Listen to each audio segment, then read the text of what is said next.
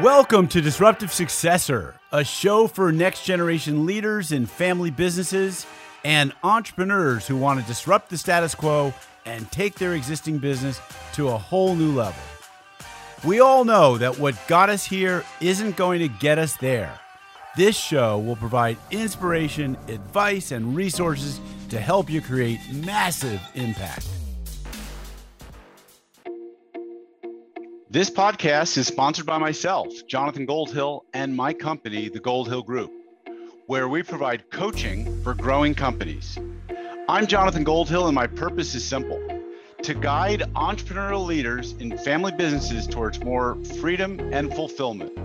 I want entrepreneurs to get clarity around the changes that will make them and their businesses more successful so they can experience the same freedom I've enjoyed in my life. Our proven practices challenge business owners to think differently about their business and how they're running it, and quite literally become game changers in our clients' companies.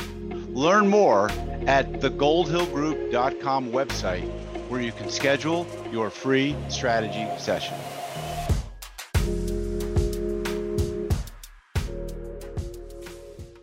Hi, this is Jonathan Goldhill, and welcome back to another episode of the Disruptive Successor Show. Today, my guest is Bill Coletti. So when relationships are critical to your business, your reputation is one of the most important assets you manage. In today's podcast with Bill Coletti, a highly experienced and sought-after reputation management strategist and speaker, I want you to get ready for a deep dive session into the world of corporate crisis management. Bill is a reputation management, crisis communications, and professional development expert. He's a keynote speaker, Wall Street Journal risk and compliance panelist, and best-selling author of Critical Moments, The New Mindset of Reputation Management. Bill, welcome to my show today. Jonathan, it is awesome to be here. I'm looking forward to a great conversation.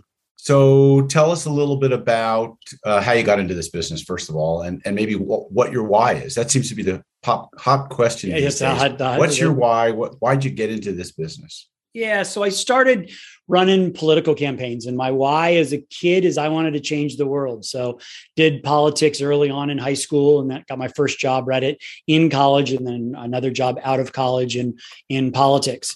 And so was very sort of partisan and really into that, and did that until around 2000. So from the mid 80s to 2000, and then transitioned over to corporate. My why then transitioned as a husband and a new father to making a little bit more money and being kind of an itinerant salesman of politics.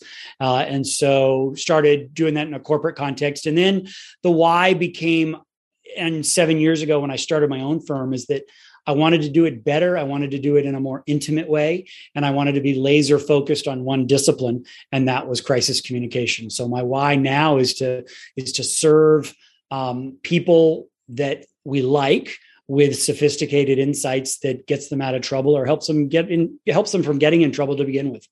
Well, I hope you're going to share some stories with us today about people or situations, companies that have gotten into trouble and how they got out of it. But first, I want to start with the importance of reputation management.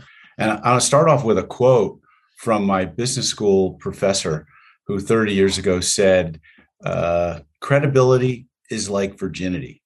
You lose it just once. Mm-hmm. And so that really always resonated with me, which is that doing the right thing really matters so much in business. Absolutely. And that, we don't always do the right thing, but like for me, I know that I try to always do the right thing, and I'm pretty intentional about it. But I imagine some of your clients maybe didn't realize that the rules had changed, as we've heard. Some people recently said, the governor of New York said, well, I didn't recognize that the lines had changed. Yeah. And, he had blurred the line. And that was a situation where crisis management probably was needed. So, tell us, first of all, how do we go about managing our reputation, and talk to us about the importance of that as an asset in your business. Sure. So So good on your business school professor. He was right on. And Warren Buffett basically said kind of the same thing in a little bit more PC kind of way. Is it takes years to build your reputation and a moment to lose it, which is effectively the same thing. And so, with that in mind, is that having a reputation, and particularly in a B2B, but certainly in a B2C context as well. I think having a good reputation, you get three things. There are three really intangible benefits you get from a strong reputation. And so with the clients we work with, these are the parables that I try to explain and so that they can understand it. So imagine you're in a business negotiation and you're competing with your strongest competitor, and price, delivery, terms and conditions are the same. Reputation is going to break the tie. If you've got Jonathan Incorporated and Bill Incorporated, and Jonathan Incorporated has done a number of things in society, a number of things in the marketplace, not related to the product, not related to anything, but just the way you treat your employees. If you and I are in a tie in a business deal, you're going to win, is my theory, because you have a higher, stronger reputation. So first thing you get is that it breaks ties. The second thing you get is that mistakes happen. And you mentioned it before. I don't think that companies, I think there are inherently bad companies that do bad things. Those are not the people I want to work for. Right. But I think there are a lot of times that there are people that they just make mistakes, or a mistake is made on them by their team or their employees. A strong reputation, you get the benefit of the doubt. And people say, hey, that's not the business I know. And I know so many family businesses that are really close to their customers. They get that intangible benefit of, hey, something broke, but that's not who I know. I know you some different way. So you get this sort of the benefit of the doubt. So it breaks ties. You get the benefit of the doubt. And the third thing that a strong reputation does is that it lets you hire better talent. You get the pick and the choose between, because I think this new generation of employees really want to work not only for marketplace winners, but they also want to work for companies that are doing good things.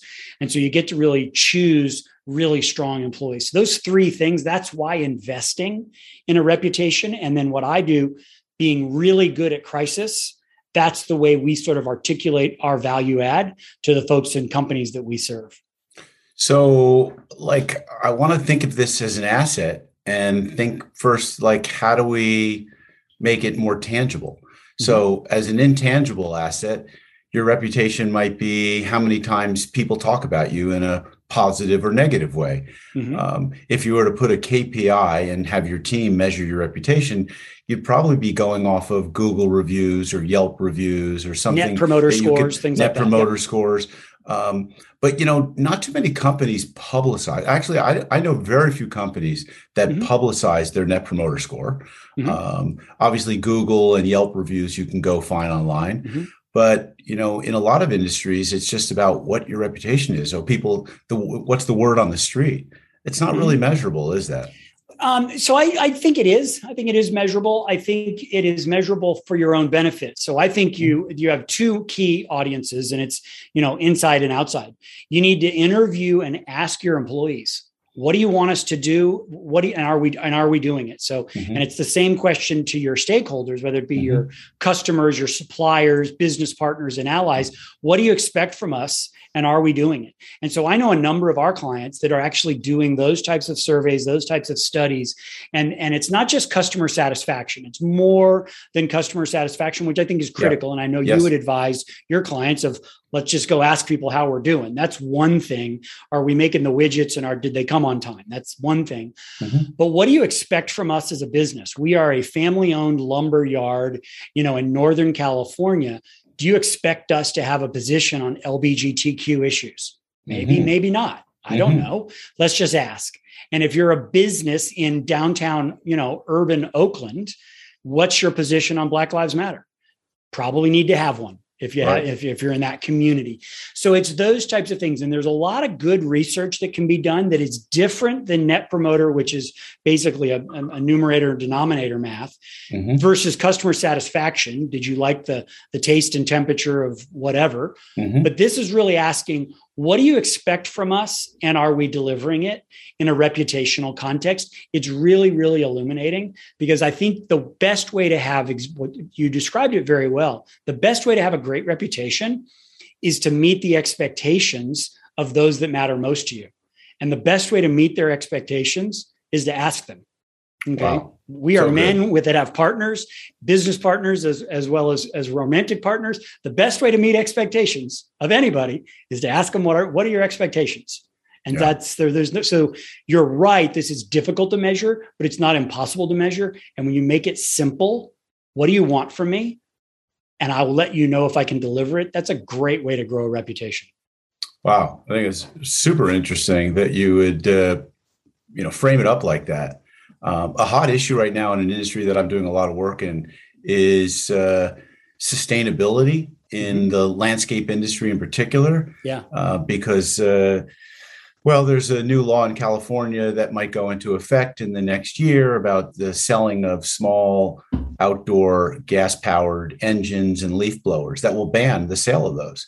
And so companies that are managing their reputation might want to talk to their stakeholders about the importance of sustainability. And do you want us to, would you pay more if we were using electric or solar powered or battery operated? And, because companies are going to have to make a decision. Are they early adopters? Are they going to be late to the table and only do it when they're forced to? Followers. Yeah, so, absolutely. So we've had clients that have done exactly that on that sustainability issue. Mm-hmm. Too often, and if you look at societal issues, and you and I are of a certain age that we've seen plenty of swings left and right in society over our business careers, is there are too many companies, and we're seeing a lot of it right now, where companies are way over-indexing for things, way over-indexing for the environment, way over-indexing on these societal issues, where that lumber company in Northern California would say, hey, man, I make lumber. I don't have to have a position on abortion, gay marriage, guns. I don't have to, I sell 2x4s.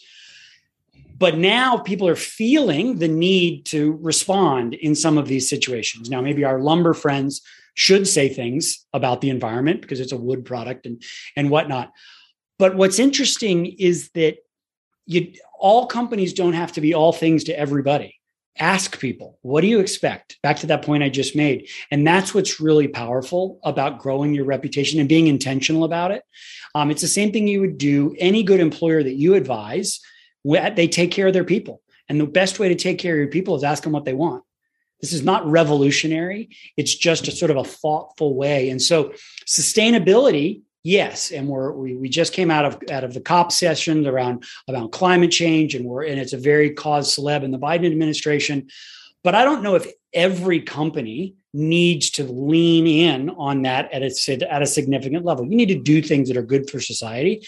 But I don't know if that's what every customer of every company wants. So people really need to ask themselves, what does it mean to me? That's what should matter first. And then what does it mean to those that we serve? And those are, sometimes people don't take the time to do that. It's not all about writing a big check to Greenpeace. There's more that can be done in society than writing a big check. Yeah. Well, it's interesting that reputation and crisis communications and management are inextricably linked somehow. Maybe you'll explain the linkage. There's an interesting story going on in the news today here in Los Angeles. The chairman of a company called Activision, it's the second largest game maker, Bobby Kotick, is under fire by his board of directors for not revealing certain rape allegations and a sort of a frat boy culture that's been going on maybe for decades. And he is the second highest paid CEO in the country. He had a package of $154 million this past year or last year. And he's offered to take a $62,500 compensation package as they get through this crisis. I'd like you to, if you're familiar with this case, maybe talk about it as an example. Is that the right mindset and behavior? What about the fact that maybe this was going on, this sort of frat boy, sexual harassment type of culture was going on? And was there a mindset or behavior that possibly, and we don't know, we can only speculate, that was maybe being ignored? So I want to try to bridge the gap now, go from reputation to crisis. Yeah, great. And, do certain people who are focused on having a great reputation, do they not face crises, or crises is basically an equal opportunity type of a situation, and it hits people, it can hit anyone at any time for any reason. Yeah. So I've thrown a lot of stuff for you to unpack. That's great. Let me try to do it, and maybe you can help me remember some of it. Let me start at the end first. Okay. That goes back to folks, you asked, do high reputation firms not have crises? And the answer is, of course not. But what they have is they get the benefit of the doubt. Activision is not going to get the benefit of the doubt because of Bobby's salary. And they've had some other things in the past. And so people that are watching say, aha, they did X and Y. I'm pretty sure they did Z. Right. Because they did that, unrelated to sexual harassment, unrelated to these issues. But, this frat boy culture, and I don't know if I know exactly what that means, but I can surmise what it means. Yes. And it's not one People thing. Were hazed. It means lots of things that's there. And so your last point is, no one is immune to crisis. There are people that weather it better, and there are people that weather it worse. I think what we're seeing with Activision, great story and great anecdote that we're in the middle of. And again, neither of us are in there. I have done work for them years ago, but not related to any of this topic. They are a house of brands. They've got a lot of different publishers that work underneath them, a lot of different cultures. I think that, we are more shocked that there was sexual issues in the Catholic Church than we are that there might be a frat boy culture in gaming. Right. It doesn't strike me as out of the pale that there would be that type of behavior. The church, I'm like, oh my gosh, that's hard to believe that happened. Now they both are true. And so I think what we find is that they're trying to get out of it as fast as they can by making money moves. And money moves is a very typical response. Another typical response back to really sort of how do they disrupt this disruption? They are being disrupted. You and I are talking about them, and we are not talking about the next great game, and we're not talking about their share price. We're talking about this disruption that's in. One thing they could do is take it really seriously and say, maybe we do have this problem. We're going to take the next 60 days and we're going to blue ribbon panel, there's some well-worn tactics, and we're really going to dig in on this. Or we're going to rip the Band-Aid off and we're going to take $60,000. And I don't think that works anymore. I don't think that's like, so you've entered the spin zone, and let's see if we can spin it. Exactly. Enough people will go away. And what I think we're seeing right now, particularly on these issues that we call social risks, these are risks that impact population. So in this case, it is women or people that are harassed, is that they're persistent. They don't just go away. All right. They don't just disappear. They care, and they care for the long term. And so that requires a really big long-term solution. It requires self-inspection, and it requires the ability to say, well, maybe we did do some things wrong, and maybe we can be better. And here's the path to do it. I could argue they should be doing that and not really worry about the executive comp, because executive comp has been a problem. And I'm sure you've got clients that deal with executive comp. Sure. It isn't going to get solved. It's just it is a thing. And that is what we have in a capitalist democracy, is that, boards and teams get to decide how much people make. And it's not on society to set that. It is on society on how we treat one another. And society has a role. And so I think Activision should be leaning in on this topic and saying, maybe we do. How do we get to the bottom of it? And that goes back to that benefit of the doubt. They are not getting the benefit of the doubt. So there's a mindset, I'm guessing, and a set of behaviors that separate the leaders that perform best during a crisis. Absolutely. If you were in there with Bobby at Activision, like, what might be some of the things you would be saying to him, or what would you be encouraging and leaning into? So in a very, a lot of what I do is I almost call it ministerial. And it's and you do this too, I'm sure, with the family businesses. It's business strategy, but this is about, I hate Sally and I don't want Sally to have anything. And that's not a business decision, but you have to minister in to that situation. Right. So a lot of what I do in these situations is that, how do you feel about this? How does this make you feel? And be honest and really dig to get to the bottom, because that necessity of authenticity is critical. If it is,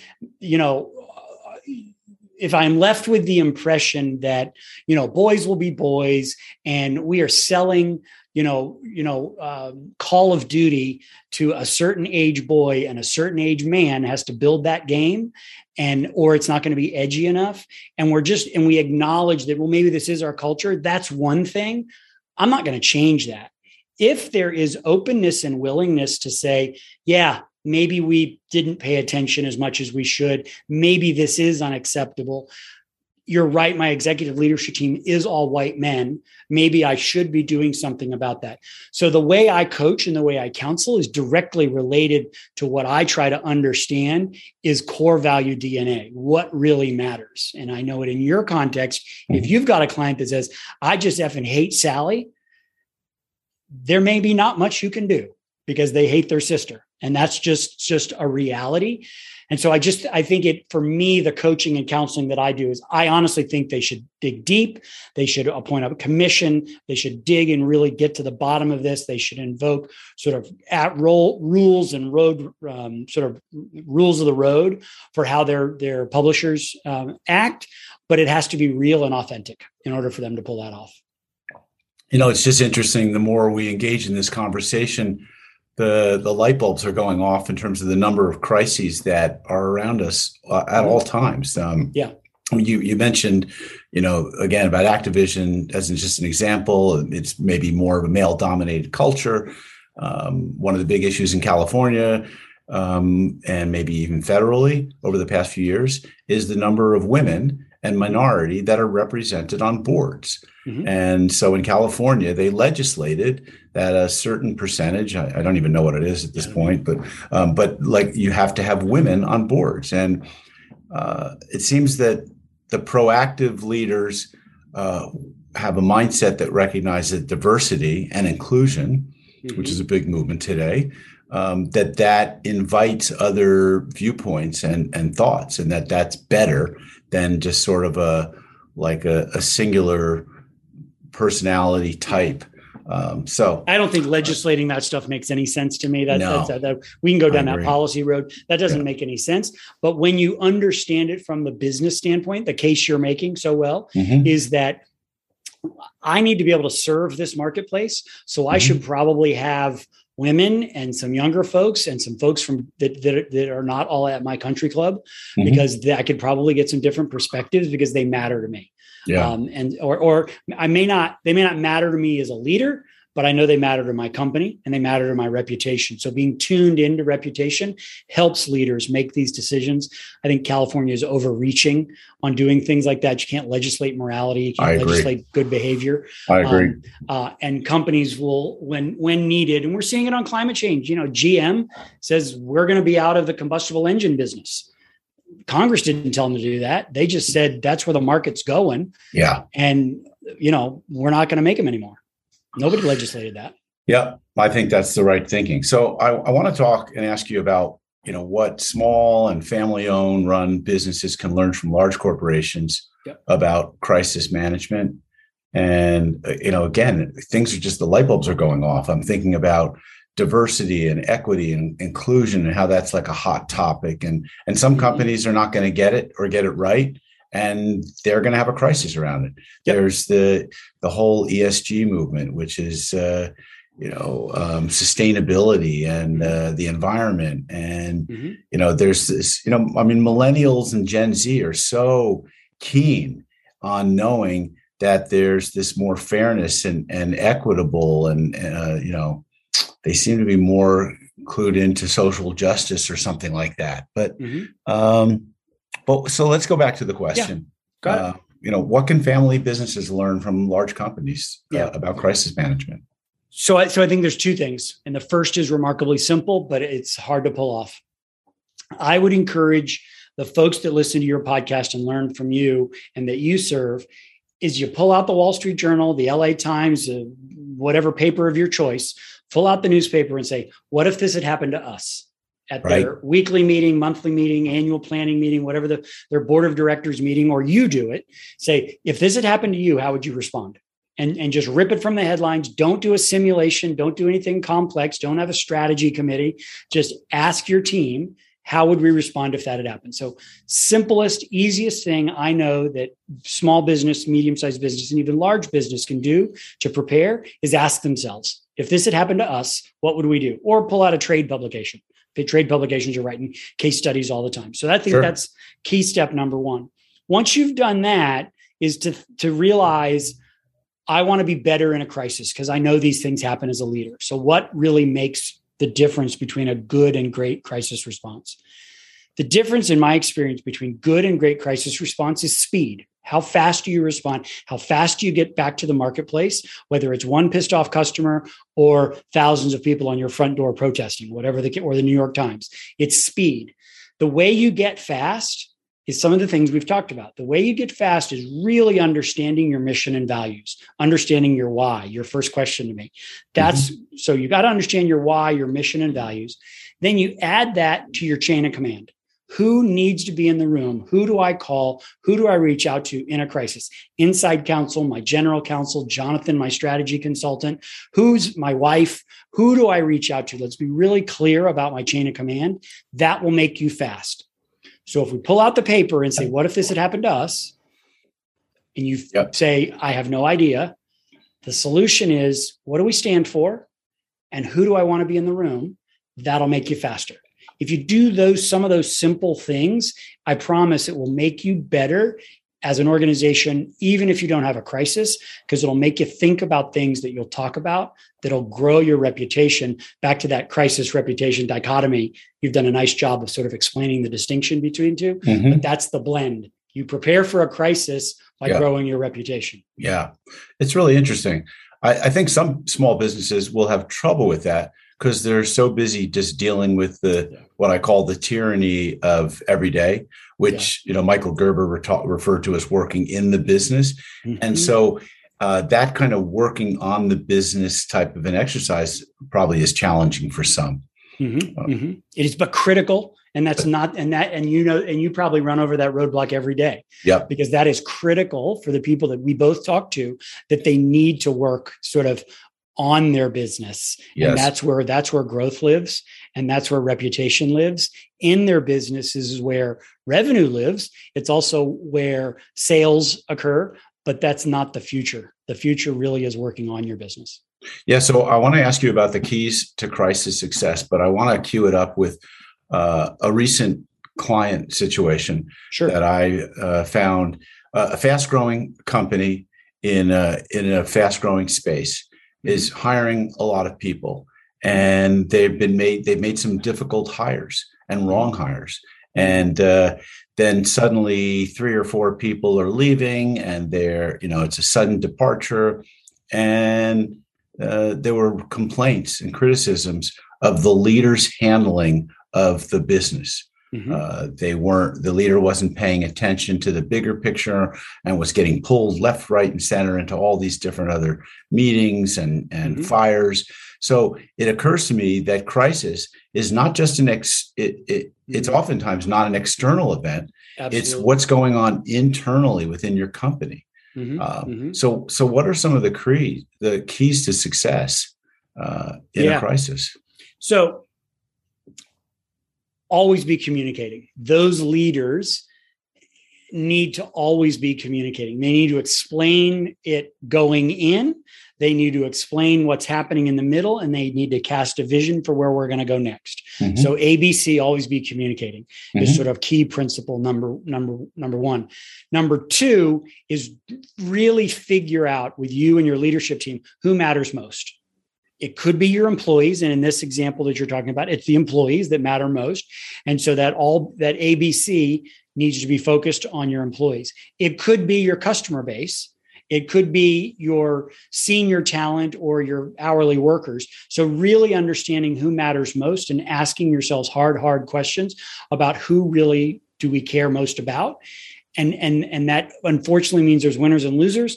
But that's really critical because there's only so much bandwidth that organizations have. So you really got to focus up. So always be communicating, focused on those that matter most. Those are the folks that are really core. And then lastly, it's back to that beginning. What do we really stand for? What are our mission and values? What do we want to be known for? And there are plenty of businesses that I know that are okay with a lot of churn. They just, Amazon has a ton of churn, and sure. they just churn and churn. Now, obviously, global, huge company. Not everybody's in that context. Some of us can't afford to churn like that. So you got to think about that. So those three things: always be communicating. It shouldn't just start at the crisis. Figure out who matters most, and then really figure out what do you stand for and what do you want to be known for, and repeat that cycle as often as you can. So interesting how the concepts of crisis management are so well aligned with the strategic business coaching work that I do around culture building and people. So urgency and speed is the difference. Yeah. Take out because sometimes the culture building that you're designing so thoughtfully can be executed annually or quarterly or every day, but it's a long tail. Some of these things that we're talking about got to be dealt with by Monday by 3. Yeah, exactly.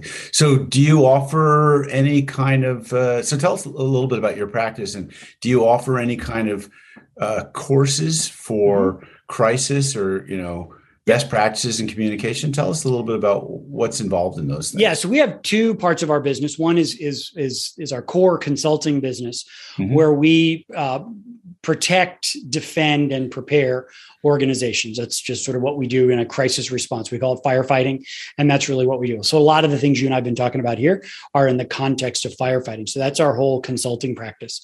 We have another side of our business called Kith Academy, which is our training program. And we've got a program that's an 8-week program called Becoming a Trusted Advisor. And it is a deep dive for high potential leaders so that they can truly become the trusted advisors to the senior level of their organization. And then we've got a course called Crisis Leadership, which is kind of a 101, sort of unpacks the fundamentals of crisis. And that's an online on-demand course. The Trusted Advisor course is live with me weekly for 8 weeks. Both are great, completely different price points, but the transformation that we've seen from leaders in this Trusted Advisor class has been really fabulous. Yeah, so we're really excited about that.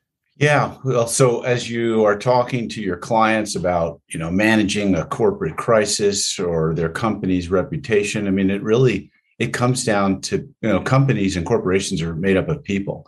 Yes. And so it really is about helping those people become better leaders. It sounds Absolutely. Like, helping them to adapt a more proactive mindset, to be closer to their customers, to be closer to their employees, to really walk about and, you almost have to be, I guess, somewhat Christ-like or something. A little bit.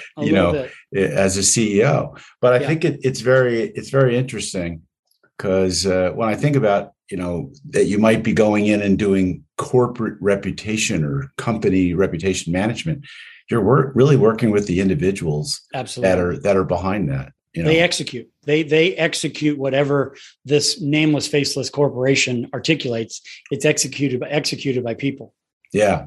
So like my clients are what I call disruptive successors. They're next generation leaders in a family business. And so they also have to face the reputation of their business, which is like, everyone knows this as my dad's firm, or everyone knows this as my mom and dad ran this. And if they're going to try and build a company, they've got to get the reputation beyond that. And, that's just, that's an important part of their work. So, it's interesting. So I've been in our conversation and looking and learning more about the work that you do.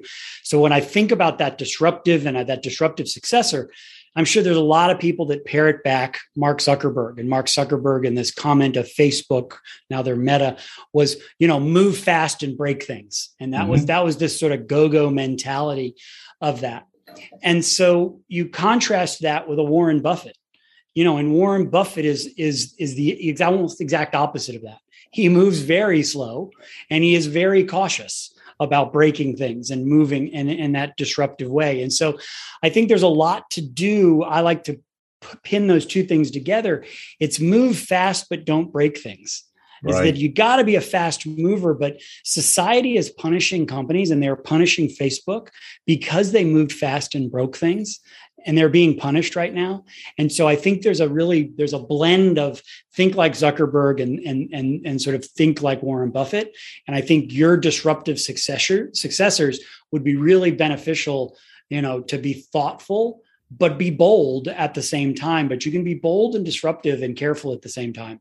Wow, Bill, thank you so much for sharing your wisdom with us today. I have to say, I think folks who've been listening to this, hopefully you'll walk away and think about how important your reputation is in the marketplace, and that you'll maybe start to develop some key performance indicators to start measuring what your reputation is, and that you'll also do some qualitative research, conversations with your customers, conversations with your employees, walk around and find out, read newspaper articles and insert your company into the headline. What would we do if we were in this situation? Bill, I think this is so instructive. I just don't think my clients think about this often enough. And I appreciate you sharing this with me, because I know I will bring this into my client conversations more. Well, Jonathan, thank you for having me, and thank you for doing what you do and the leadership and the coaching you provide for your clients. So thank you very much. Awesome. So folks, Bill, how can people get a hold of you? Your information will be in the show notes, but let's just tell it to us verbally. Yeah, so really old school. We like a website, kif.co. You can find us there and send an email. I'm pretty active on LinkedIn. It's Bill Coletti. I think I might be one of the only ones. And then also active on Twitter, and that's just BCOLETTI. But there's a phone number and an email. Drop me an email. I'm happy to talk to anybody. Great. Thanks, folks. And if you enjoyed this episode, please share it with others and think about your reputation, because it matters. This podcast is sponsored by myself, Jonathan Goldhill, and my company, the Goldhill Group, where we provide coaching for growing companies. I'm Jonathan Goldhill, and my purpose is simple: to guide entrepreneurial leaders in family businesses towards more freedom and fulfillment. I want entrepreneurs to get clarity around the changes that will make them and their businesses more successful, so they can experience the same freedom I've enjoyed in my life. Our proven practices challenge business owners to think differently about their business and how they're running it, and quite literally become game changers in our clients' companies. Learn more at thegoldhillgroup.com website, where you can schedule your free strategy session.